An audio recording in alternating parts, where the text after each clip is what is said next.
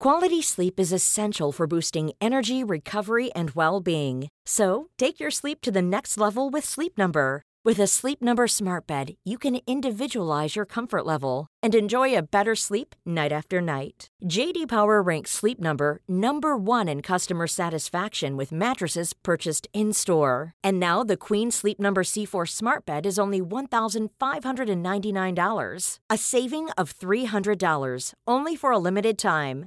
For JD Power 2023 award information, visit jdpower.com/awards. Only at Sleep Number stores or sleepnumber.com. An Erios production. Menopause is coming and the men have all left town, but I'm not giving up until I see that baby crown. 39 and single, can someone help me out? He could be balding, bearded, short or tall, funny, smart, love basketball, from gay to straight, black to white, tiny eyes with an underbite. I just need sperm cast. Hey everybody, and welcome to 2020, and welcome to the second half of season 3. It's like a brand new beginning, and oh, I promise to come back with a rejuvenated spirit and a fresh new attitude. But if there's one thing I've learned over the last year and a half, or almost 2, it's that you love it when I cry. No, that's not it. That's not what you love about this show. You love this show because I'm honest about what I'm really going through. So while I'd love to come at you with joy and excitement and a replenished drive for motherhood, that is not at all where my head is at right now. I can tell you that I'm a little better than I was a week ago, but I'm not awesome. And here's why. I'm having doubts. I know. I don't know how to explain it. There's just so much backstory. As you may know from those mini episodes over the holidays, my dad had sepsis, which is a life-threatening blood infection. This was in late December. Then, weakened from the sepsis, he took a fall and broke his femur 2 days after coming home from the hospital. And so we basically all spent Christmas at the hospital. And he was there until a couple days ago. Now he's in a rehab. And I was reminded of my father's mortality, and that was hard for me. And of course, my mom's mortality, and just seeing how everything would affect everything, and looking at my family, you know, being immersed in this crazy family with all these children running around, seeing how difficult it is for my siblings and their partners parenting, and it was all so much. And then seeing it, I kind of just sit on the edge of it all and watch, and it's just so fucking hard. And I'm like, do I want that? And I just have no idea. And my family's never going to be the same as it was when I was a kid. When oh God, what am I fucking crying about? Oh God. Hold on. Shaking it off. Regrouping. Gosh, is there a song that I could play or something? I can't think of a single thing to make this more fun. Hold on. Okay, I'm back. I've got the perfect cure. You are... Here we go. You are my sunshine, my only sunshine. You make me happy when skies are gray. You'll never know, dear, how much I love you. Please don't take my sunshine away. All right. Okay, I'm back. That took me about 15 attempts. Where was I? Oh, yeah. Long story short, the holidays were a big, maybe much needed reality check for me. I don't know. Or they just stirred up a lot of emotions. They got me feeling all screwed up. In addition to that, my stomach started bothering me again right before Thanksgiving. I'd become a little lax with my diet and my drinking. I was doing coffees every now and again and wine every now and again. And I was going to town on the sugar because pies. I love to bake pies around the holidays. It wrecked me. I started having constant heartburn-like symptoms, and then towards the end of December, the stomach pain was radiating up through my neck and into my ear and making my teeth hurt. It was really awful. And what I always end up realizing after having stomach problems for a while is how depressed it makes me and how awful I feel and how I'm a completely different person when my stomach feels shitty.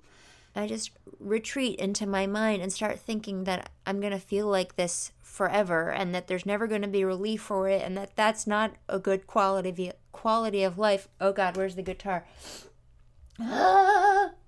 Anyway, since I've gotten back, I've completely restricted my diet. I'm only eating like rice and quinoa and greens and other veggies, an apple here and there, zero processed food. My only vice is peanut butter and the jar full of dark chocolate chips that I have in my cupboard. I cannot stop eating these things at night, and it makes me sick every time. I can imagine you listening to this thinking this girl is, I don't know. I think I'm as fucked up as you do, and that's the other reason I'm having doubts, is that, like, I can't even get healthy. How am I going to have a kid and be healthy when I'm not going to be having enough sleep, when I'm not going to be having enough time to meditate and exercise and eat correctly? It's scaring me. In addition to that, my financial situation has changed a little bit. A couple of things that I was working on are complete now, and so I have to find a new source of money, and I'm just realizing how completely unstable this life is that I am living. Which is why I have applied for some normal jobs. But in a very, very half-assed way. Don't worry. Oh, I'm so fucked up. And then there's the fact that I will be using my frozen eggs. And I know a lot of you don't really get it. I think I've talked about this before. It seems like, why don't you just use those eggs? I just really don't want to. And I can't justify that. And then there's the part of me that thinks I got pregnant after trying only 4 times when I was 40 years old. What if I had just kept trying that way? Would I be pregnant right now? Would I have a baby by now? And why am I not doing that right now? Well, the answer to that question is that I still don't have a known donor, and that donor sperm from the sperm bank is, $700 or $800. So all of that is on my mind. Way to start the new year off right, baby! But that's not what this episode is about, and so we're going to get into the episode in just a second. I just want to say all those things are on my mind, and at the same time, I went to the fertility clinic this morning and had my ultrasound at the beginning of my cycle, and I am scheduled to do my egg thaw on January 23rd. And my transfer on January 28th. I'm supposed to start my estrace tonight. How does that make you feel? Confident? I don't know what to say. If I change my mind, I can stop taking the estrace. Oh, God. I talked to Dr. Chung about it this morning, and I did leave feeling better than I arrived there. She is really, really wonderful and made me feel a lot better and told me that if I don't want to do it this month, we can put it on pause. Oh, and here's a secret that my mom doesn't know. I'm flying back to New York on Wednesday morning. I'm crossing my fingers she doesn't listen to this beforehand. Oh, shit, she might listen. Maybe she won't. Okay, I'm going to cross my fingers she doesn't listen to this. My dad asked me to fly home so that I could take my mom out of town and take her on a little adventure. And he's so concerned for her. He's in a rehab now, and he'll be there for at least another week. And so he thought, well, she doesn't have to, run around taking care of him. I could take her to the Bahamas or something like that. So we don't have it planned yet, but I do have a ticket to fly home on Wednesday morning. She's gonna hear this on Wednesday. Oh, shit! Mom! Okay, I'm coming home, Mom. Robin's picking me up. Don't you even dare try and pick me up at the airport. Oh, wait, I forgot to tell you. I did the ERA. I did the whole month. I did the protocol with the estrogen, and then I did the injections of progesterone in my bum. And then I did the ERA. It was so painful. Here is a little snippet of that moment. Wow. You're doing great. Okay, deep breaths, less than 30 seconds, okay? Yep, we're good. Okay, oh, wow. Yeah. Oh, baby. Yes. Oh, my God. Those are interesting sounds. Oh, my God. Don't make me laugh. Almost done, okay? Okay. Oh, my God. 10 more seconds. Uh-huh. All done. Okay, you did awesome. Okay. Was that worse than you expected or better? Or I thought I'd be cooler about it. You were very cool about it. Okay, now all of my updates are over and I'm in a much better mood now, so I think we can start the interview now. Her name is Nicole Parker, and you're going to hear all about her right now. Hi. Hi. So Nicole Parker, Yes. Mad TV. That's it. That's all there is. Well, okay. When were you on Mad TV? Mad TV. I was on it from 2000 and I want to say 3 to 2009. Jeez. Is that right? And it was on there at the same time as SNL? Yeah. It started like at a half an hour earlier, I think, or an hour earlier, depending on your time zone. What time does SNL start? At 11:30. Jesus, that's a late show. I know. I can't even imagine It's being so funny up that when I'm late. like gonna do lately when I've been asked to do certain improv shows like at UCB. I'm like, it starts when? No. It starts at 11 p.m. No one No. wants to see me do improv after 8. No, I don't want to leave my house after 6. And it's like I forget that there's the rest of the world with younger people in it because I go, who's going to see that show? And then it's sold out. I'm like, oh, right, younger people. Yeah. Yeah, I used to do so many shows at 11 and 11:30 sure. in my Yeah. 20s. You didn't and think about it. I'd be at the bar till 2 in the morning. Yep. God, I just don't know how I did that. We were just, it's a different time. I mean, different age. Is it? Yeah, different time, different age. Both. I don't know. I might like this better. I mean, there are certain things that are better. There are certain things that I are mean, better. I don't And like there's a being certain- lonely. No, God, I hear that. I understand. But like, there's a certain, there's just a certain comfort that comes with like, oh, I'm good. Just Yes. being able to say, I'm good. There was so much Like, desperation before. So much desperation, and it's just like, oh well, I don't even have the energy to like care about what the other people think, So we're better for worse. Like the few things I spend money on are like a good hair color and a nice haircut. But I go to a place that someone recommended to me, like full on like Beverly Hills like bungalow. hell It's yeah. full of millennials who wear like Eponine style berets with a chunky sweater and like big fat denim jeans. Like. Now, here's something that happened at this point, which is something that happens throughout the rest of this interview. Basically, this interview was about 2 hours long because we were in her bed and we kept losing track of time and, we were just having a good time. Anyway, I need to break in every now and again and paraphrase. Don't kill me. So did we go to this high school in the same year, 96, graduate? Graduated in 96. That's- Did we go to high school in 96? Graduate? Same? It doesn't matter what order you put the words in. Because as long my as brain you have- rearranged them in my Yes, brain it for makes, you. It makes sense. Oh my God. Anyways, the point is that normally I would go to a place like that like 5 or 7 years ago and absolutely hate myself and be super worried about what I look like. And now I just go in there and I just go, oh, look at you guys. Good for you. Look Yeah. at you adorable girls. Yeah. I'm literally like the older woman now who's like, you're adorable. I'm almost to that point where I'm like, oh, look at you, but I'm still jealous. And I think that's because I don't have a baby yet. That's You know a fair what? point. That's Yeah. a fair point. Because I'm it's like, still, you know what little happens? assholes have so much potential. I'm And I was there at one point, Right. and look where I am now. You're I going to end look- up like me. all that happens is once you have your baby, you'll just be jealous of different things. See, and now I'm Oh, just jealous yeah. of moms who seem to be doing better, and I'm jealous of Oh. Instagram moms, and I'm like jealous of all that stuff. Gosh, Not yeah. jealous, but I'm just like, that's what I get self-conscious about. Yeah, I'm Do you know what already I mean? jealous of them.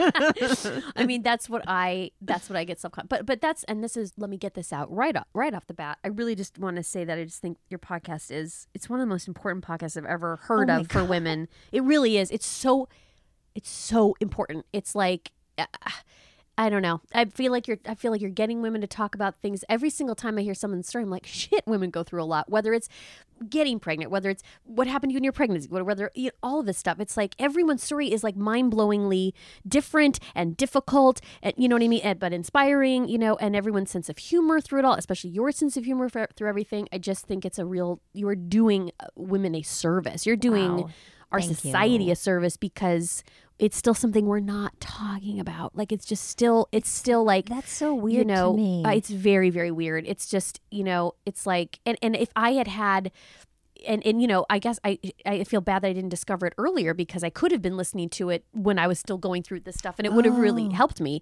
But it's still helpful to hear everyone's stories. But that is one of the things in terms of like Instagram and stuff, is that like, because I am so aware of how I always used to feel, I was very conscious not to put an ultrasound picture up, because for whatever reason, that was what was always triggering for me. It was like, God, another goddamn ultrasound. But you know, what's so funny is I was just like, what am I going to do if I do have a kid? Will I never post? Because I don't want to cause any problems for people still trying. Because even though it's this weird thing I guess we'll get into right now, which is like, even though I have a baby now, part of my brain, or my lizard brain, is still, I still remember what that feels like. I guess, you know what I mean? I guess I'm still trying to be so aware of all the other people out there still trying, and I want to protect them. And at the same time, and then there's sometimes people who are like, no, it's good, and it's we need to see success stories. You know what I mean? It's like a fine balance, you know. Yeah. But I kind of hit a point where when I was pregnant and back in New York visiting some friends and having lunch with, it was an interesting collection of people. It was a woman who had just had a hysterectomy. It was a woman who had just broken up with her boyfriend for a long time, and she's just a few years younger than me, and then me, very pregnant. And there was part of me that wanted to, because she said something that just made me so mad for women, so sad for me. She was just like, well, yeah, I guess I should have frozen my eggs, because didn't realize that relationship was going to fall apart at 8 months. And I was like, that is not your fault. You shouldn't have done anything. You know, you should not feel like you had to do anything. You know what I mean? And then she made a How about mistake. he was an asshole, and like, it just sucks. And like, and you did make a mistake, you know. I'm not going to speak for this person, but the fact that maybe he's kind of moved on to the next thing and not even thinking that. But that the woman is like, well, there goes the chance. You know what I mean? Like, that just sucks that's what you're left with, feeling like that. Then I started to talk to her about it, and I kind of realized, wait a minute, can I not speak to her about this stuff anymore? Because I'm sitting here like this. You know what I mean? And I got it. I was like, did you ask her? I maybe can't. I texted her. This is probably my answer. This is probably a bad thing. I texted her after apologizing, and she never responded. Now I was like, oh, then maybe that's my answer.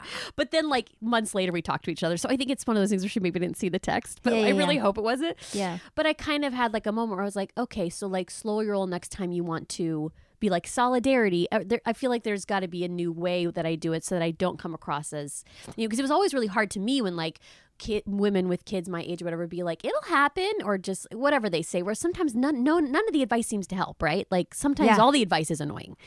I don't know. Well, I'm asking you. I mean, like, because that's the only way, is to ask other people who are still going through it what's annoying to them, like what is not helpful for them, you know? I think that if somebody opens up to you about what they're going through, then they are open to receiving. Well, no, they want you to listen. And I think that you can ask them if they want any advice. I loved that. I think that that's really the best thing you can tell anyone when it comes to this subject is, they just want you to listen, probably. And if they want advice, then give it. But I mean, whatever, I'm getting ahead of myself. I could tell you. Well, I mean, I don't even know. Was. I know. You don't. Listeners, I'd never met I never met Nicole before today, but I knew of her, and I believe that I'd seen her do improv before. Is that possible? Did you do 100% improv? For all of the dumb improv shows I've done in the last decade, yes. Okay. It's possible that you might have had the misfortune to sit at one of them. No, I think maybe 2005. I was doing stuff at IO then. Yeah. 2005 is when R.I.P. IO. Okay, when I was a student. Then I went on to tell her how cool and famous I used to think she was, and then she argued with me and told me how uncool and unfamous she was. But she was on Mad TV. Anyway, she said it was a wonderful experience and that they all loved each other. Well, I thought you were cool, but I never met you until today. And now I'm in your Seriously. bed. And now you're hanging out. We're hanging out with my blind dog in my bed. Cute little My blind little dachshund. yes. Okay, and so I actually don't know your story. I just know that you have one. So I want to hear it. Well, the reason that, because I reached out to you because I've just loved this podcast so much. And there are so many things that like resonated with me, even though I will be very upfront and say I didn't walk the path and didn't have to go as deep as many of my fellow ladies. And I recognize that and I'm grateful for that. But there's still that thing of identifying with the up all night, middle of the night. Oh my God. Especially you said something a little while ago of like just the timing of it, or get comfy. She's Burt Reynoldsing it now. She has not taken off her clothes, but I do. But like just you're in the pose. You're in the pose. Yeah, just your Burt Reynolds and my chest hair. Chest hair. But the timing of it, how it feels like time wasted, or how much time how much waiting you have to do the next time around, or just one more negative minus sign on the and it starts to feel like. The minus sign pops up even faster than it has to. Like, oh fuck you! Like, oh can I swear? Oh, you have family that listens. I don't. Okay. No, it's okay. No, but it's just like always like a fuck you. I feel like a minus sign instead should just be a middle finger on like the pregnancy test, because it's like thanks, because it's might as well be. It's what it always felt like to me. There's one of them that says it just says no. And I'm so just like bleak. I know. Come on. No, that's terrible. I never had one of those.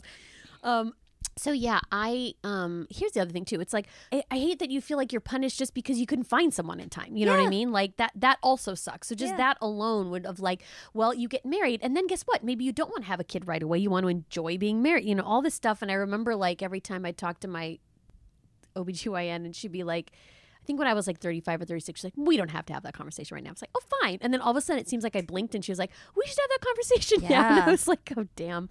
So I did have this thing of like, it's so hard in our business because you're like, well, I have this benchmark or I have this thing, because I also did a lot of Broadway. I did Wicked. What? Yeah. But were you? I was the Green Witch. Holy cow. Has to fly.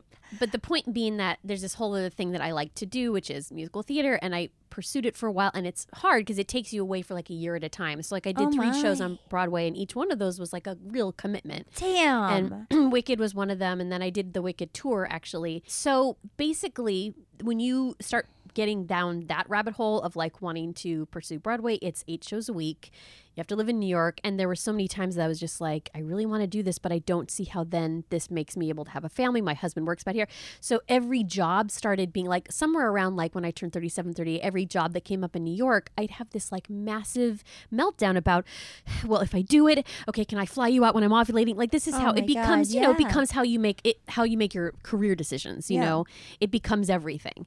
And so then it's like, I gave up a couple big things to stay, not a ton. And when it was mostly because I was like, I feel like I know how this is going to play out. And luckily they did play out as I thought they did. But I still don't know how it would have gone if I had taken those jobs, And if you had told like the 10-year-ago me, you'd be like, what are you doing? Take that job. Like one of them was to do a new musical in London. Like it's crazy to me that I didn't do that because I was like, I have to have a kid and I want to start now. And if I have problems, I'd like to know now. Yeah. I'd like to know earlier than later if I'm going to have problems. You know what I mean? Which is the crazy thing about fertility. Is that you can't know until you start trying. Exactly. Even if like you, which I didn't even realize, but now that I've learned from actually talking to a lot of other people, plus hearing from you, but like even if you freeze your eggs, that's not even a guarantee, which is so shitty. You know what I mean? Like that they could maybe not survive or whatever. Do you know anybody that's frozen their eggs that has had a baby from that? I don't know because I don't. I've not and really I would really asked like when to it came talk to to that. them, but that's because I've only talked to people that it hasn't worked for. Okay, now I can think of 2 people. I know of 2 people. Turn around, Molly. Oh my God! Look at him! Oh my God! Poor kid, he's so hungry. Oh my God, that was the cutest thing I've ever seen in my life. He's doing a flyby. Oh my God! So cute. Oh, I cannot wait to meet him. Oh, thanks. Oh my God, her hubby put the baby basically in the window. Did like a Harpo situation with the baby. There was a baby in the window. There's a baby in the window. Oh my gosh, how cute. Anyways, what is he, about 3 months? Shut up! How dare you? We've already talked about how people think my baby is younger than he is because he's on the small side, and it's very upsetting to me. 5 months. I have a real complex about he's 5 months. So I took a job, and again was just like, well, I didn't have as good an attitude because when things weren't going well, I kept thinking this job has to succeed. Otherwise, it wasn't worth giving up the time spent trying to have a baby. Does that make sense? It was like the stakes go way higher. It's like, well, I'm throwing all the eggs in this basket, and it's got to be nominated for a Tony. You know what I mean? Like I better get an award for this. You know, and you start doing that because otherwise it won't be worth it. And that's also stupid because that doesn't mean it's worth it either. But you sort of assign these things to it that it has to become, and it was definitely not that. It was like a huge failure and got terrible reviews. And so anyways, I had my first panic attack doing that show literally while I was it happened actually on my first day off, but then it would happen on stage several times. Mine was not so much as I would just feel like I was going to pass out. Wow. And I really, really thought I was dying. I mean, it's the way that people describe a panic attack, right? Yeah. But I had all the blood tests done. I had and I'm a super hypochondriac too, you should know. So I'm just like, it's a brain tumor. I'm dying, you know? And then the person's like, have you been in a stressful situation? And it's like, yeah, I'm in a show that I hate. I don't eat. It's physically challenging. It's the dead of winter. I'm away from my husband, you know? Yeah. It was just a perfect combination of awful things. And so it was like, okay, let's stop all this. Let's change. I'm going to go home. We're going to start trying. So that was when I think I was about 38. And yeah, sure enough, there were so many of my friends that started at the exact same time who were my age, pregnant right away. There were like 5 friends, you know what I mean? Where it was just like, oh my God, it was the first try. And I was just like, yeah, okay, I knew it. And that's when immediately people started saying stuff to me. I mean, I got myself a great therapist right after I came home from that. And we talked about that all the time. It was like definitely one of the most primary things that we talked about. And she never said it, but then that's when you get the advice of like, well, stress isn't going to help, you know, which is just like, okay, well, thanks. Cause all right, now I'm going to even stress more because I don't know how to not stress. And around that time I had to move in. So I'm here in Anaheim. This is where you're talking to me from. And I lived in LA, Silver Lake for a very long time. Okay. So then she goes on to tell me that she and her husband end up moving in with his parents in Anaheim, which is not the best environment to, you know, try to make a baby. And cause when, you know, you don't know if your in-laws are going to walk in on you when you're trying to have sex. Anyway, she found a new obstetrician down in Anaheim, happened to be a friend from her high school, and she got her AMH tested. We were literally on the beginning of a long houseboat trip with my entire in-law family. So like in the middle of nowhere, the last phone call that I get was, you know, her being like, yeah, so your numbers are lower than I want them to be. I was just devastated. I mean, it knocked me down. And so I'm surrounded by a lot of families with children. Every other year I'd have to go to a Thanksgiving, not have to, but there would be a Thanksgiving reunion with truly like 20 families. And it's just me and my dog. I'm the only woman without a baby. And it was like babies on babies on babies. It's like the babies are giving the bottle to the other babies because like there's so many. Like it's literally like the 2-year-old's taking care of the 1-month-old. I mean, there's so many babies. It was really, really hard. Because it's like, oh my gosh, every other year it's like, oh, you had another one? Like, how is this possible? I'm still trying for one. So as soon as she got back from her family houseboat trip, her OB put her on Clomid. Clomid did not work out for me. I was the kind of person that had all the cysts left over afterwards. Like it didn't like do anything and it left me with, so speaking of missing time, because then you have to miss a whole nother month, right? Because they have to wait for those to go away. And because I'm a hypochondriac, when I hear the word cyst in me, I'm like, oh great. So, all right. Yeah. Basically Clomid, I think I did 3 rounds of it. And why would they do it again if they gave you cysts? Well, because I did it once with my OBGYN, right? And then a second time with a fertility doctor, and then I didn't like that guy, and I went to another one, and they did it again. Okay. This is the other thing. I don't know if you've had this experience. Your doctor seems amazing. Thank you. And I feel like that's rare in what is, I think, just kind of big business at this point. I feel like with fertility, I feel like it's so many times, it's like they're making money. Do you know what I mean? Yeah. And it's like, I encountered very little personable people, like very few personable people. I felt the transaction of it all. And I get it. These people's jobs is to get me pregnant, not to like hold my hand. But I was like, there's got to be a little bit of connection socially, like, because otherwise, how am I supposed to feel? I mean, this is already so hard, you know? Yeah. So the first guy was very technical. So then I went to a different woman, and I went to a place down in Newport Beach, which is like where all the Real Housewives are going to, you know, go through infertility. And this place was a little better. They played, and I'm not kidding, John Mayer on a loop, as if his sounds would just like make women's ovaries just burst. Oh my God. Every time I went there. And there was this like really like young hot, I called her soccer nurse because she looked like a young hot soccer player like from Newport Beach, and she was always the one that like took my blood.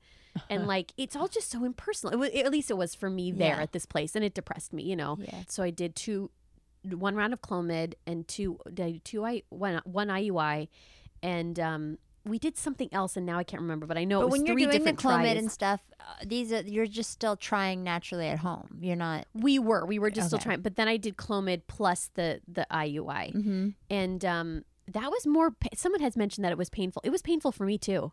Yeah, it's never been painful for me, was but I painful think it for hurts me. having the catheter put in there. Yes, It only hurt but also one I time. had really bad cramping from it. I will say, the 3 times that Dr. Kaylin did it, I didn't feel it. Interesting. At I all. wonder if it is like who administers it. Maybe. So yeah, I'd say it was like probably a 6-month process between the waiting, the Clomid, the waiting, the IUI, the waiting. You know, I found out from the Why do I still not know? You what can it's call it HSG. the HSG, that I have. Someone described the other shape, but I have an arcuate uterus, which is a great name for a. I've never heard of this. The arcuate uterus is a form of a uterine anomaly or variation where the uterine cavity displays a concave contour towards the fundus. Normally, the uterine cavity is straight or convex towards the fundus on anterior-posterior imaging, but in the arcuate uterus, the myometrium of the fundus dips into the cavity and may form a small septation. Are you ready? This is how they describe it. Yes. Oh, it's just the uterus has a dent in it. What it really means is that they have to just watch the amniotic fluid. It just means that okay. they have to make sure that it's like there's enough. Yeah. So I got to the point where I was about to turn 40. I think I had done the final round of Clomid, so that would have been the 4th round.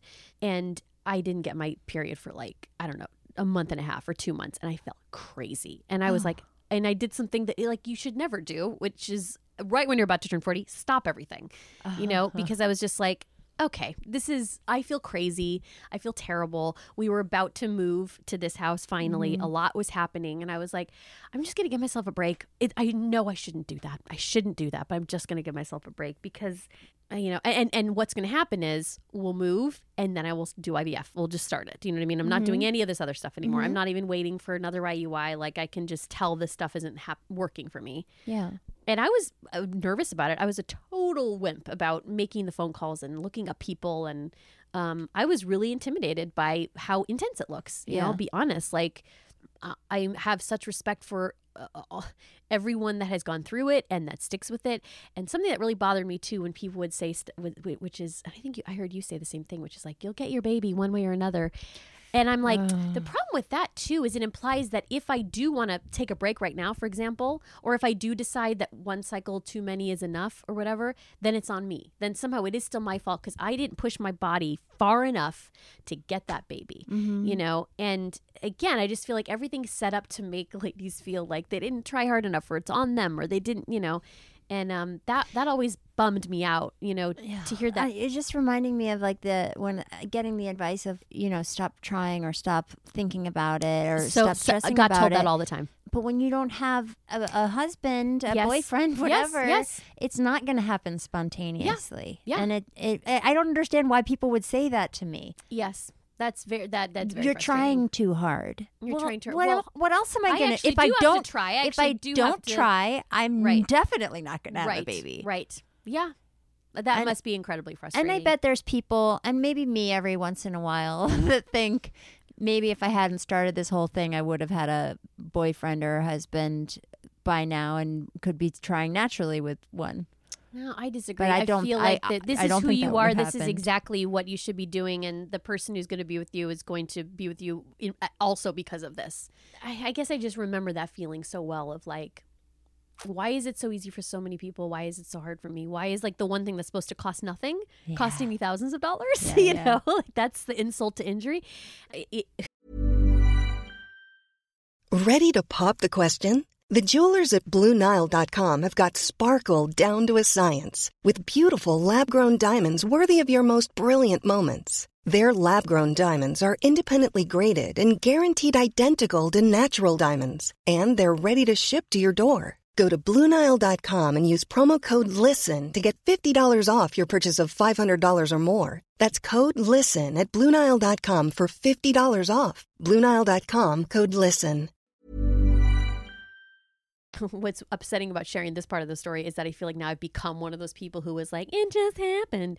But it's not like it just happened. Oh, I'm excited well, to hear what we you're about to moved. say. I had a lot of crazy career things happen in that year. Whatever that was, 2018. It was a very, very crazy year. We stopped trying. You know what I mean? I threw those damn ovulation kits. I stopped doing that for a while.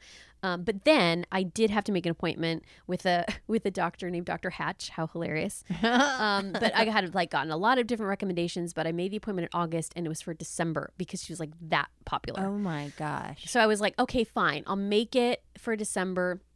And then we'll try consciously maybe for like 1 or 2 months. Yeah. And it was like Halloween week. And of course, my husband wants to say that it was his idea that was right, where he was just like, we should literally be doing it like 4 times a day. And I was like, that's physically impossible. But sure enough, I was like, fine. It's like his birthday month. I was like, let her rip. And then, of course, sure enough, and I'm telling you, it was just so random to me because I was already decided in my head, like, we're going to have this appointment. It's going to happen.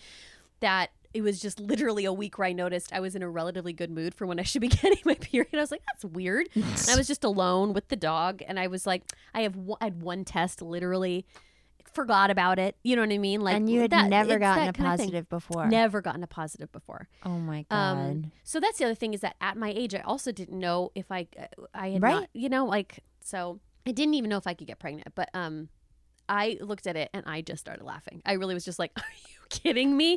Like, what? And, you know, I called my friend. She was like, take a ton more. She like drove to Target. I bought like 1,000 more. And you know, it was delightfully the opposite of when it would come up so quickly. No, they came up before I could even stand up, like bing, bing, bing, bing, you know, just like all of them pregnant. So I was like, okay, I guess I maybe am. But like, I know my husband and I know me, I was like, I'm going to go get a blood test immediately. You know what I mean? And then it was just that bizarre thing where, again, both of us didn't want to get our hopes up. I was like, there's no way this is going to, I was pretty cynical. I was like, well, this is my first time. Like, I have to be very realistic about the fact that this might not work out, you know? And so that 6-week wait is crazy. Yeah. And they're like, we're not even going to treat you as a regular pregnant person until like there's something there. It was like, ugh. So when we went in for it, we heard a heartbeat. It was great. They bring you into a separate room and they tell you a bunch of stuff. And she like buried the lead. I was like, wow, I can't believe nothing's wrong. She was like, oh, and there's also like a subchorionic hemorrhage. You know, I was just like, I'm sorry, what? And again, it's back to the theme of, well, what do we do about that? Just keep an eye on it. So we haven't talked about subchorionic hemorrhages on the podcast oh, there yet. You go. You'll get point. to do a cutaway. A subchorionic bleed, also known as a subchorionic hematoma, is the accumulation of blood between the uterine lining and the chorion, which is the outer fetal membrane next to the uterus or under the placenta itself. It occurs in about 3.1% of all pregnancies. It is the most common sonographic abnormality and the most common cause of first trimester bleeding. So if the hematoma ruptures, then it's a hemorrhage, I believe. They're literally like, just don't like, just literally say, don't ride any horses or bounce on trampolines. I'm like, well, I would literally do neither one of those activities. I'm nauseous. It's Christmas. What am I doing? Going to the horse and trampoline park. So it's something that usually gets absorbed into the lining that goes away, but it can like burst and then cause a massive problem. A lot of the time in early pregnancy, you can have bleeding and you can think you're having a miscarriage, but this is actually, a lot of the time, it is actually a subchorionic hemorrhage. This happened to 2 of my friends recently, and they're both still pregnant. And both past 3 months, you guys, you know who you are. And it's like, I know that they're actually quite common. It's that kind of thing that like the reason she told me so last minute is that it just really isn't, you know, but it's like they draw on a piece of paper and like all of a sudden you're just like, oh God, this is happening to my body. And this is, you know, and now someone else is involved and now I have to really worry about it. You know, I had to be on a plane, I don't know, weeks after that as I do concerts. I do symphony concerts. What? And, I do. You sing in concerts, with a symphony. Yes, I do. It's kind of the only job I had for like the last few years. That's not true. But what kind of? It's like classical music. One of them is no. One of them is based on Wicked. It's me and another girl who played the other part, the Glinda part. And we do a bunch of songs from Wicked, but also from like other divas from other musicals and whatever. And then another one is an 80s show that I do. Like so, they're pop shows, you know. Oh, cool. It's really, really fun. But it was just nerve-wracking for this time because it was like, okay, I'm gonna like I have friends who do 8 shows a week on Broadway, nauseous and pregnant. I'm like, how? Oh my God. How in the world do you do it? This is only like 1 or 2 nights. But I was nervous about flying with it because I was like, what about turbulence? What if the turbulence is like a horse or a trampoline? Right. So they were like, just come in again and you could take a look. And my sister would just be like, don't go on the internet right now. Throw all the books away for right now. Just don't do anything. Just sleep and be happy and eat or whatever. And it was pretty good advice. Yeah. And then her husband dropped off baby because baby needed to eat. Yep. So it went away. The subchorionic hemorrhage went away. Thank goodness. And then it was actually pretty smooth sailing for a little while. Anyways, so whatever. Other than that, it was fine. The months were fine. And then we got to about June where my dog suffered sudden blindness. Which is a thing that occurs with dachshunds. Yes, sudden acute retinal degeneration syndrome, SARDS. I just got a question while you get your boobie out. Yes. My question is about vanity or not vanity. What is it? Oh, gosh. I know exactly what you're talking about. Not shyness, but yeah, like shyness. Yeah. What is the word? I literally can't think of it. It doesn't matter. I got a question about it though. Do you breastfeed in public? Hang on a second. Okay, you're not. I use a nipple shield on the right side because I have what some people might call a shy nipple.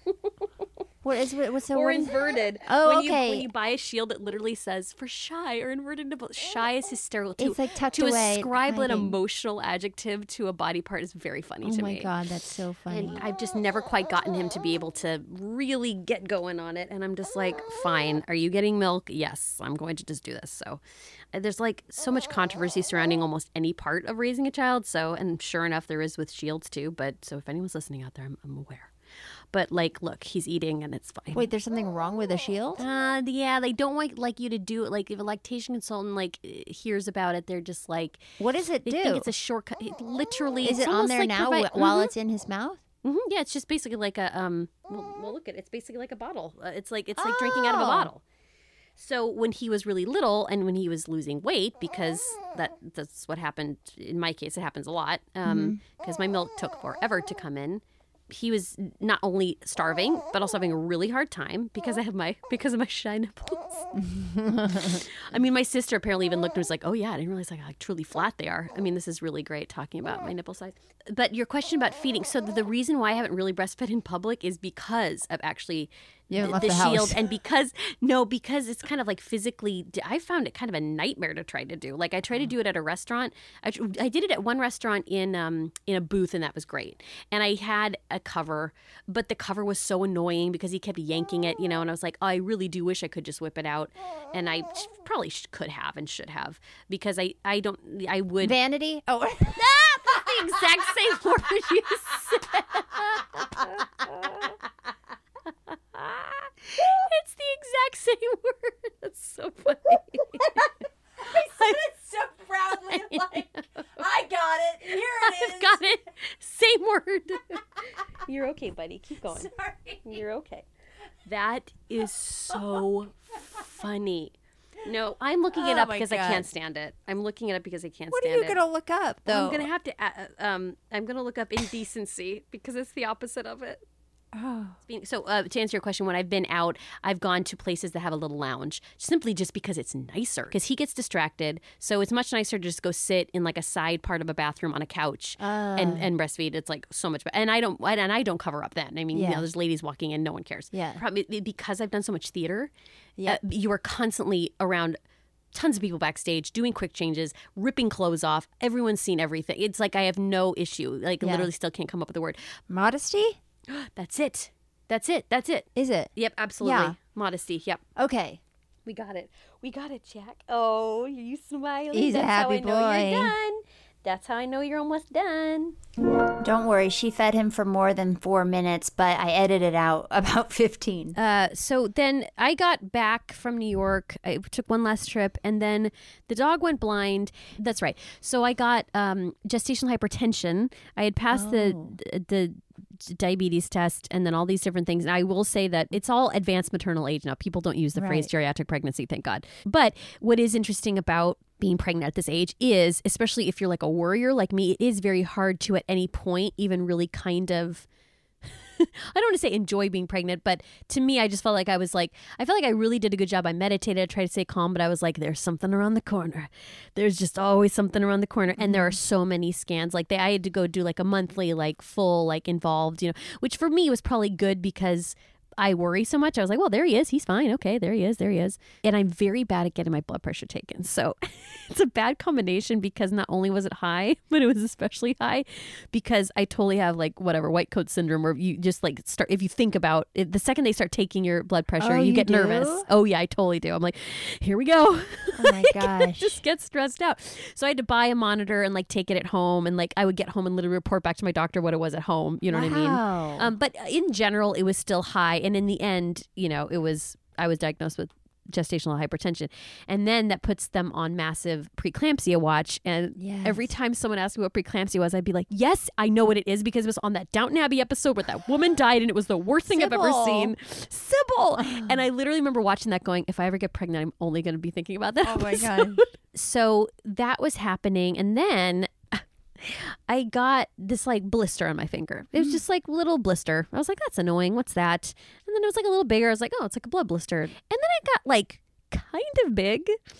And I was like, this is weird. I was like, well, eventually it'll pop and it'll be fine. And I totally forgot because of, being pregnant and everything else in the year that I had not renewed my license for like months. As you know, this was in June. And as you know, my birthday's in February. And so I was like, wow, I'm going to be an 8-month pregnant lady going to the DMV. So I went and it was already kind of a thing because I was like, at this point, I developed something called PGP, pelvic girdle pain.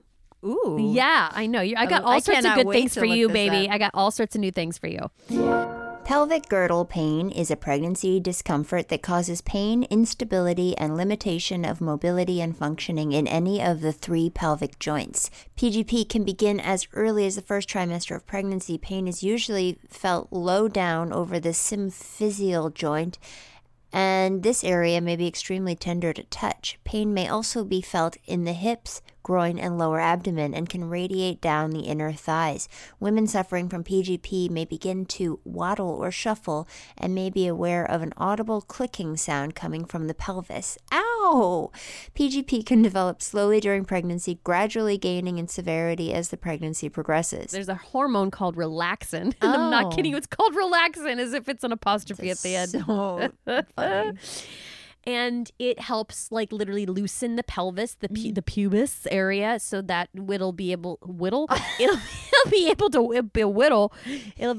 let the baby out. But for some people, it happens so much that it's basically separating, and it causes you to straight up waddle. And when I would get up in the morning, I would honestly have to put my hands on either side of the door like that. It was so painful. And when you want to roll over in bed, it is an event. It literally is like, brace yourself, move one, oh God, move another. It hurts so bad. It hurts so bad. You have too much relaxin. You have too much relaxin. It feels like immense pressure. You know what I mean? Immense pressure. But when you're up and walking, it's like you're waddling. You Is know there what I mean? a danger that your baby could fall There's out? not a danger, no. But so more on that later. So at this point, this has started happening as well. So I'm already at the DMV with kind of like the PG. I'm at the DMV with the PGP. You know me. and I'm there, and people were really kind. Like there's a long line, and a woman held my purse for me, and it was so nice. Everything was such by that point, and now it's hot. It was a lot, and I just kept thinking, well, it's going to go away after the baby. And so I've got this damn thing on my finger, and it's my ring finger on my right hand. And I get up to the thing, finally to the counter, and the guy literally goes, oh my God. And I can't see what he's looking at. And I move my wallet, and the counter is just covered with blood. No, it has burst at the DMV, but it has burst because I was pregnant. I was later told that like you have such an excess of blood. It's also why singing was great, because like your vocal cords actually had more. Hell yeah! Yeah, I sounded amazing. I'll never sound that good again. Oh my God! And then I was so pregnant that I couldn't even breathe and I couldn't sing anymore. But there's so much blood coursing through your body extra that I know word syntax again. So there's so much extra blood coursing through your system. So it was like a car accident. I mean, he was like, oh, I thought you went into labor. I'm like, well, I don't know how the blood would have gotten up here, but that's okay. You're a man. And people are looking. I mean, he had to go get wipes. We're like wiping it down. It got on some brochures. Like it was like Oh my God. It was comical. A crime scene. It was a crime scene. You should have called a hazmat team. I mean, they almost had to, but we had these Clorox wipes, and then he gave me God. like many Band-Aids, and I had to wait in line like to take my picture. It was hysterical and ridiculous. And I was like, okay, fine, now it's going to go away. Well, it didn't. So it reforms. It was the weirdest thing. I'm like, what is this alien Stranger Things on my finger? And 2 weeks later, I had my shower, and I'm sitting there, and I've got like, all these Band-Aids on it. And I had explained to some of the ladies there what it was, and I'm opening my first present. No. And it explodes again. But I was very quick. I was like, I'll be right back. Thank you very much. And I just leave. Okay. And like 3 of the women run in, and they're like, how are you? What's going on? Can I see it? So I'm like, I have to get this checked out because this is not normal. Yeah. So I go in. Are you ready? Here comes another one. No. Pyogenic granuloma. Okay. Yep. Oh my God. I just opened up the pyogenic granuloma page on DermNet. These pictures are insane. Good gracious. Okay, what is pyogenic granuloma? It is a relatively common reactive proliferation of capillary blood vessels. It presents as a shiny red lump with a raspberry-like or minced meat-like surface. Although they are benign, pyogenic granulomas can cause discomfort and profuse bleeding. What causes them? Unknown. Trauma, infection, hormonal influences, drug-induced, viral infection. Who gets them? Everyone, all people. Women are affected more often than men because of their relationship with pregnancy. It rarely occurs in children less than 6 months old. Look this up if you're curious. I won't post it because I'll get yelled at. It's not necessarily connected to pregnancy, but because I was pregnant, it was worse. It's like a blood blister from another planet that will not go away because at birth it has to be surgically removed. Wow. So they're like, we have to take this thing off. They're like, do you want to wait till you give birth or not? No one described to me what this procedure would be like. So part of me was like, oh, I'd rather wait. Thank God I did not wait. It was a 40-minute procedure where they truly, and I can show you pictures later unless you're squeamish, but unless you're modest. But it looked like I stuck my finger in a paper cutter and they just chopped off the tip at a diagonal. Like I was missing half my finger. Oh my God. And what was they had to cauterize it, and I'm literally on this table, literally so pregnant. I just said literally twice. Sorry, so pregnant. How dare you? And well, I know we use it too much. I was literally pregnant. And when I looked down, I immediately burst into tears because I wasn't told what it was going to look like, and because they said that I can't bandage it up. I was left with a truly, and I'm sorry for anyone who is triggered. You just have to warn people if they don't like hearing squeamish things. But it was truly an open wound that I was told to go home and clean twice a day and could not cover up. And I was like, how do I sleep? How do you sleep? I could go into labor in any moment. Like what? How? I don't understand. I don't understand. What have you done to me? And he was very nice. He's like, you can text me anytime. I took a picture of it every day and sent him a picture. I was like, there's no way this is going to heal. It healed within 2.5 weeks, but just before I gave birth. And can you imagine? I'll show you pictures. Try to imagine changing a diaper. Yes. Breastfeeding with this open wound on your hand. Like, I mean, truly Can upsetting. I see your finger now? Oh, and you would never know, but I have no feeling in it. And I don't think I ever will, because I truly think all the nerve endings you can't see a thing. They had to cut the nail. They had to cut everything. Should I show you a picture right now to give you a full effect? Oh, sure. I'll show you a picture right now so you can in real time be Gasp. amazed. Yeah, so have a gasp. Oh my God. It was so, and again, My vagina's hurting already just thinking about it.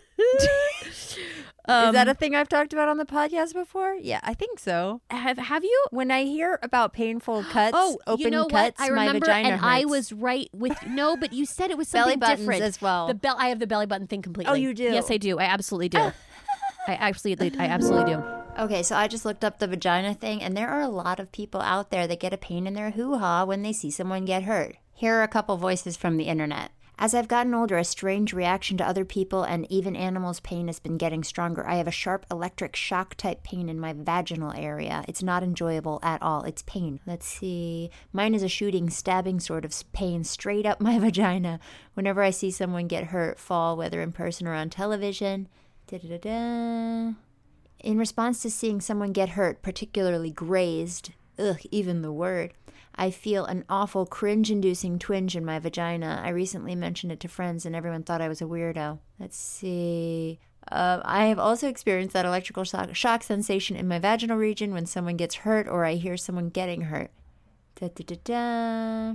Oh, someone says this means you are an empath that does not have their abilities under control. It requires having your root chakra grounded. This may sound crazy, but do some research and you find this to be true. I am a 44-year-old woman that also feels this electrical shock in my vagina. It is something I am working on now, since I was always too embarrassed to say something before. So I only get this pain when somebody describes their cut and how it happened. Like, I remember a story about my nephew getting out of the pool and he scraped his shin on the side of the edge of the pool. And, oh, God, Anyway, that's when it happens to me, when I hear about it. Anyway, back to Nicole. So here, this is like a slightly less, I don't know, they're all bad. Holy shit! I told you it was horrifying. I had to take a Q-tip and touch that. I know, with soap. Twice a day I had to do that. Soap? Yes, I had to clean it. You can't use Neosporin. You can't use anything. The skin just has to regenerate on its own. Yeah. Oh my god. I finally came up with like a system to put it, those little silver splints you can get like if you like break your finger. I had one from earlier that year when I closed it in a car door, the other finger, on the opposite hand. But and I kind of like did this weird thing. So it was like me going to bed was hysterical, and I'm not even there yet. But it was like flipping over with the pelvic thing, and then keeping my finger, in the air or elevated, and it would the gauze would fall off at night, and it was a whole thing. And again, I would go, wow, this is a challenge. So then a couple weeks later, this was all like about 6 weeks time, from June to when I delivered it in July. And I woke up and I was doing my meditation, and I had this my tongue was weirdly numb the day before. Yeah. And I start meditating and I realize I cannot close my left eye. Oh no. And I look in the mirror and I'm like, oh my God, I can't close my left eye. Oh my God, I can't smile. And I'm like running out to my husband. This was early in the morning. It was like 6 a.m. I don't know why I was up so early. And I was like, my face is dying. My face is being paralyzed.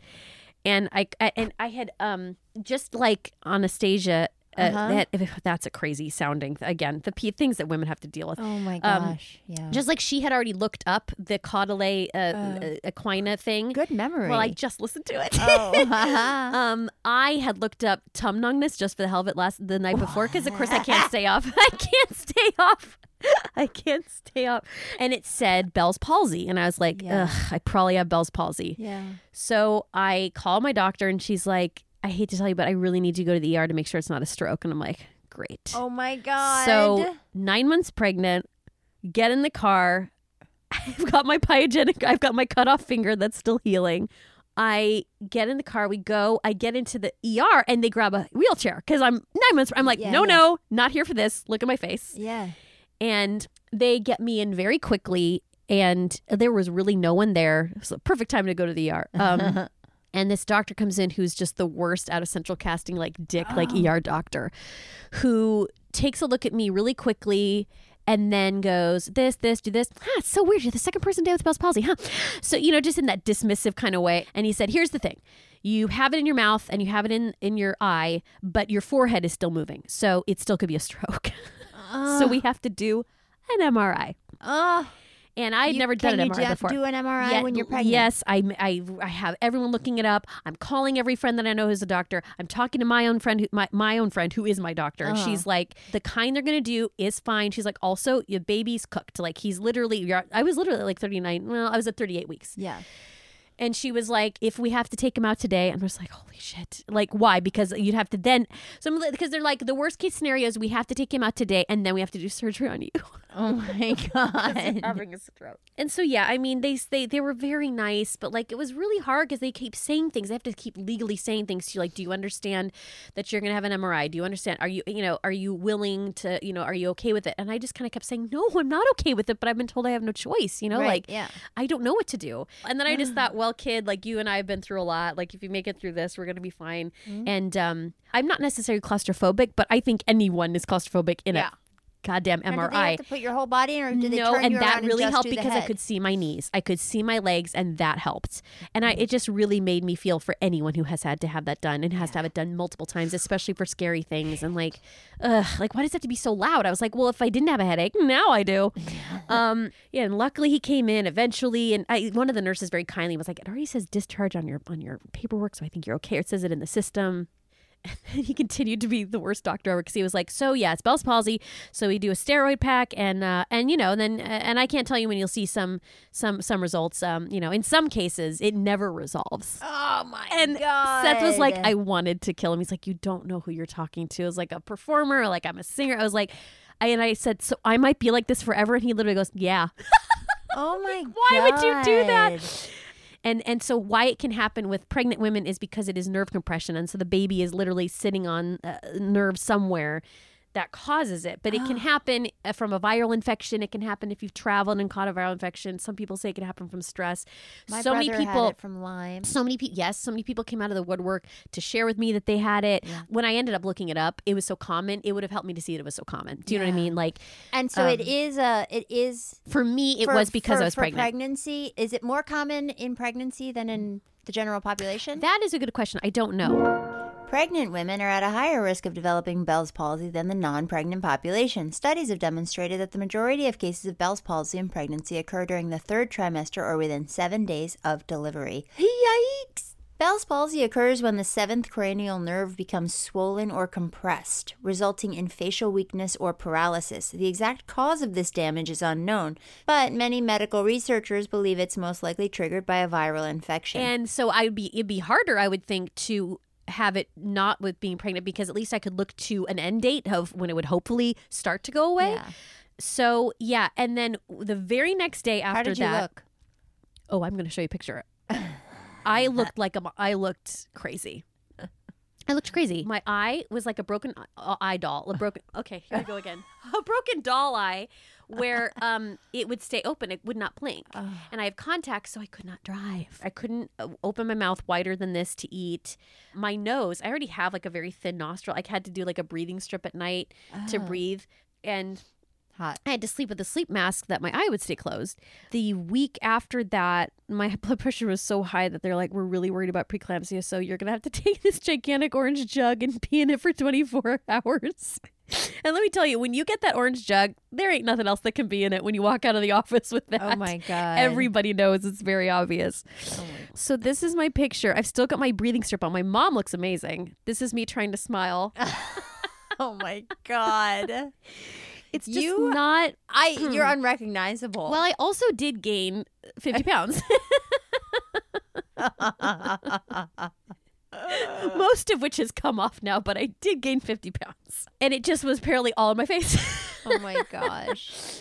But yeah, what is crazy is, so I mean, pushing, can you imagine this face? And then it's the pushing. pushing. And I was convinced that I was going to have a C-section because, again, cynicism, hypochondria, and also basically just being told I had a small pelvis. That was another thing I was told a long time ago. So by the time like it had happened, like that he was kind of like past that part and I was going to just have to give birth that way, I was like, wait, what? I was like not prepared at all. Really? I was truly that convinced that it wasn't going to happen. Yeah.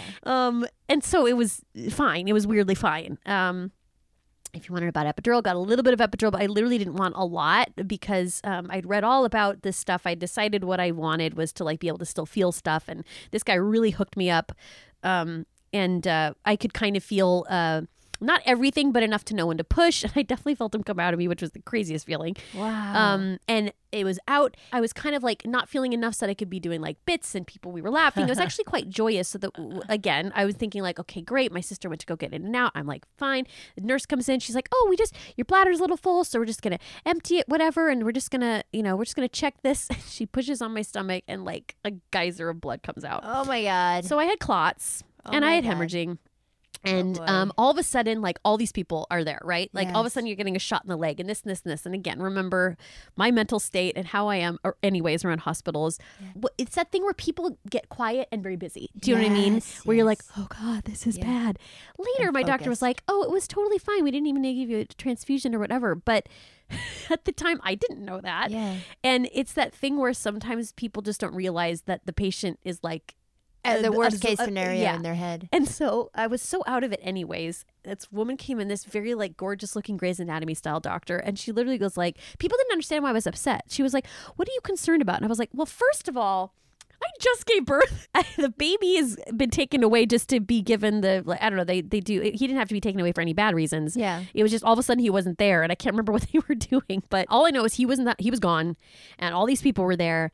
And in order to get rid of the clots, they push down on your uterus in a way that it feels like they're trying to reach your spine. Yeah. And in my brain, it reset my threshold for pain. It was the worst pain I have ever felt. And they did it 8 times in the next like 10 hours. Oh. It was like different people. It was like, let me try. And it was like everyone, it was comical at a certain point, but it wasn't. I said, I feel like I'm in a Grey's Anatomy episode and I'm in that woman who's like an older mom and then everything's great and she has the baby. And then a nurse notices one thing on the monitor and is like, oh no. And in the end of the episode, I die. Yeah. That's what I said. They were like, no. They all became much nicer. The woman held my hand. I was like, well, thank you. And so, yeah, I mean, within 24 hours, it was taken care of. So it was clearly not a bad thing. But when they gave me my discharge papers, it is pretty crazy to look at because it's like it was a paragraph. It was like Bell's palsy, gestational hypertension, hemorrhaging, like advanced maternal age. I was like, Jesus Christ, I got to get out of here. I was like, Yeah. how did, like, I had the feeling of like getting away with something, honestly, after all that. I was like, whew, very grateful that he was fine, grateful that I was fine. And your finger. my finger. I mean, that's what the hilarious thing is. Like I said, everything that happened, I'd be like, whoa, this is going to be hard. And then something else would happen. I'd be like, remember God. when all you had to do was wash your open wound of a finger? Oh, the good old days. God. I will say that within 48 hours, I'd say maybe 48 hours, the symptoms started to go away of my Bell's palsy, Wonderful, because which was, thank God. because he wasn't stepping on your nerves anymore. Yes, and it was like, okay, look how cute you are. If you had to step on my nerves and like ruin my face so you had a cute face, fine. Yeah. But you know, it was there was that moment of like, what if it it's at the time it was just crazy. Yeah, because you have And no then idea if it's going to be the the last rest of thing your that's of course the residual is I still have is something called pubic symphysis. So that pelvis symphysis, yeah, don't be jealous. The symphysis pubic is found on the anterior side of the pelvis and is the anterior boundary of the perineum. The pubic bones form a cartilaginous joint in the median plane, the symphysis pubis. The joint keeps the two bones of the pelvis together and steady during activity. So, pubic symphysis dysfunction has been described as a collection of signs and symptoms of discomfort and pain in the pelvic area, including pelvic pain radiating to the upper thighs and perineum. These occur due to the physiological pelvic ligament relaxation and increased joint mobility seen in pregnancy. The severity of the symptoms varies from mild discomfort to severely debilitating pain. Oh boy, oh boy, oh boy. The pelvis still is separated. Okay. In my case, it didn't go back together yet. Okay. The great news about this these days is that, ladies listening, if there's weird things that are happening, I feel like back in the day, doctors would just be like, nah, you had a baby. That's life now. I pee every time I sneeze or I can't even, Which I did today. Well, there you go. So I'm already ready for But even if that happens childbirth. for people who have not had a baby, there are pelvic floor specialists now. There are Yeah. like insurance covers it. The fact that I can go to a special therapist Yeah. and they can literally help me with this, and it doesn't have to just be, well, this is life now. Because I started noticing it. I sat for so long for like a couple weeks that I didn't, it wasn't until I went for the 6-week appointment. And I mentioned like, I'm hearing a clicking sound and I'm feeling like, it feels like broken Lego parts down there is the best way I can describe Wow. it. And I can't even lift my leg up to put on pants. Oh. And I still wake up every morning with hip and joint pain that is so bad that I'm walking like an arthritic person. And she was like, okay, then that's what you have. And so I went in to get assessed. Ligaments? It's both. It's the actual pubic bone.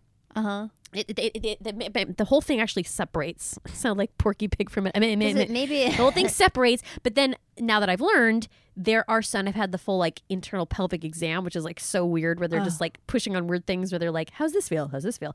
All of these tendons for the hip and for like, inside here, like the leg, they're all connected to what's going on. And apparently I have one leg longer than the other. That has never been a problem, but because of all of this, now my hips are offset, so that's my hips are hurting.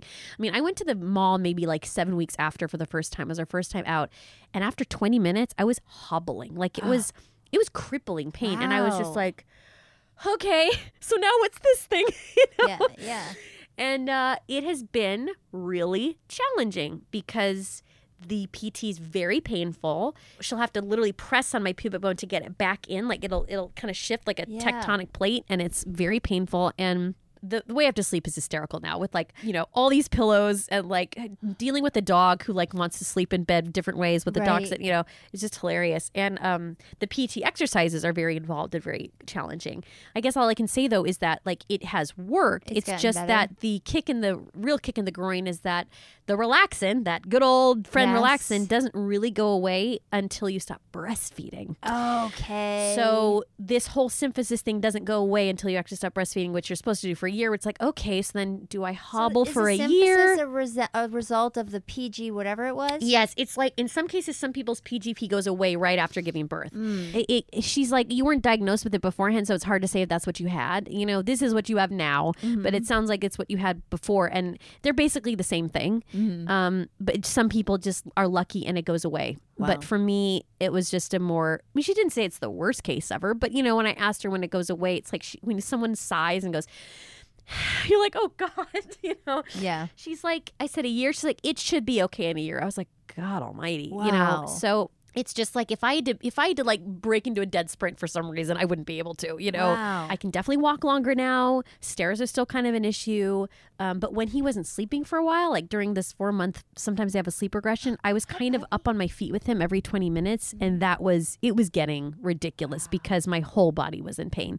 So it is supposedly getting better, but that's something that I never heard of. I wish I'd heard of it. So now if that's able to help any ladies that hear about this, that's great. You have gone through a hell of a lot, Nicole Parker, from Mad TV and Wicked. It sounds like all of us have. I mean, I was so excited when I saw that you followed me. Oh my God, I just think of you as that famous girl from when I was at IO. Wow. Well, look. And then you messaged me and I was like, oh, cool. I'm going to see if she has a story. And wow, you certainly did. Holy shit. Well, it's just a lot of new terminology for you to look up. And so you basically went through 4 years of trying and then ended up getting pregnant naturally. Shocking because I'm forgetting how old I am now. I'm like, it hasn't been 4 years. It's been 4 years. Or maybe you went through 3. No. I mean, it's been 3.5. Yeah, basically.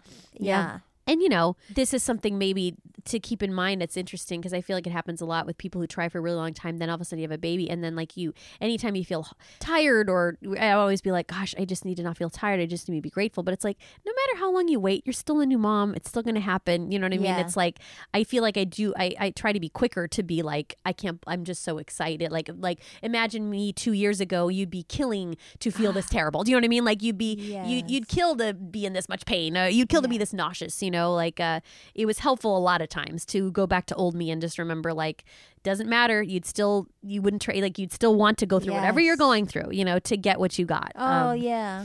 That's good. So it was just important to remember. And at the same time, it's also okay to still have tried to, I didn't have to fight for as long as most people have, but just still to go through the journey and fight and still kind of like have days where you're like, God damn it, this is bullshit. You know, it's you're like also allowed to be it's still okay because it's still really hard, you know? Yeah. That was a helpful reminder to me. Yeah. Again, I will say it again, even though it's gone on too long. This podcast is great. I think it's really wonderful, and I'm thankful to you for what you're doing. Oh, thank you so much. Yeah.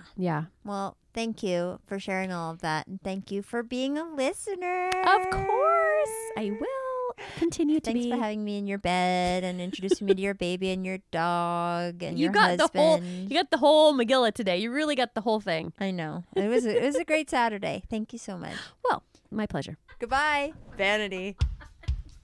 Well, everybody, thank you so much for listening to Spermcast today. I have good news. I am in a much, much, much better mood than I was when I recorded that intro earlier today. Oh, you guys caught me at a bad time. I had just come from the fertility clinic and I was having, well, you know how I was because you heard it. Anyway, it's now midnight. I just got home from watching The Bachelor and life is good again. I took my estrase pill tonight, which means I've started my cycle and I feel good about it. Now, I'm going to get out of here because we don't have any time. So, follow me on Patreon, patreon.com/spermcast. If you want extra content, call me or text me at 323-741-1818. Email me at spermcast@gmail.com. Follow me on Instagram, Twitter, and Facebook at spermcast. And don't forget to rate, review, and subscribe. I'll talk to you next week. Hopefully I'll be with my mom, maybe somewhere in the Bahamas, but maybe we'll just be at the farm, taking care of business. And I'm sure my mood will be even better. Love you so much. Bye-bye. He could be bald and bearded, short or tall, funny, smart, love basketball, from gay to straight, black to white, tiny eyes with an underbite. I just need Spermcast. An Erios production. Powered by Acast.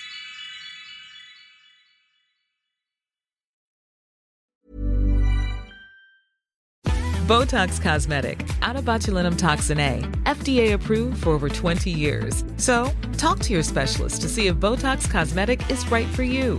For full prescribing information, including boxed warning, visit BotoxCosmetic.com or call 877-351-0300. Remember to ask for Botox Cosmetic by name. To see for yourself and learn more, visit BotoxCosmetic.com. That's BotoxCosmetic.com.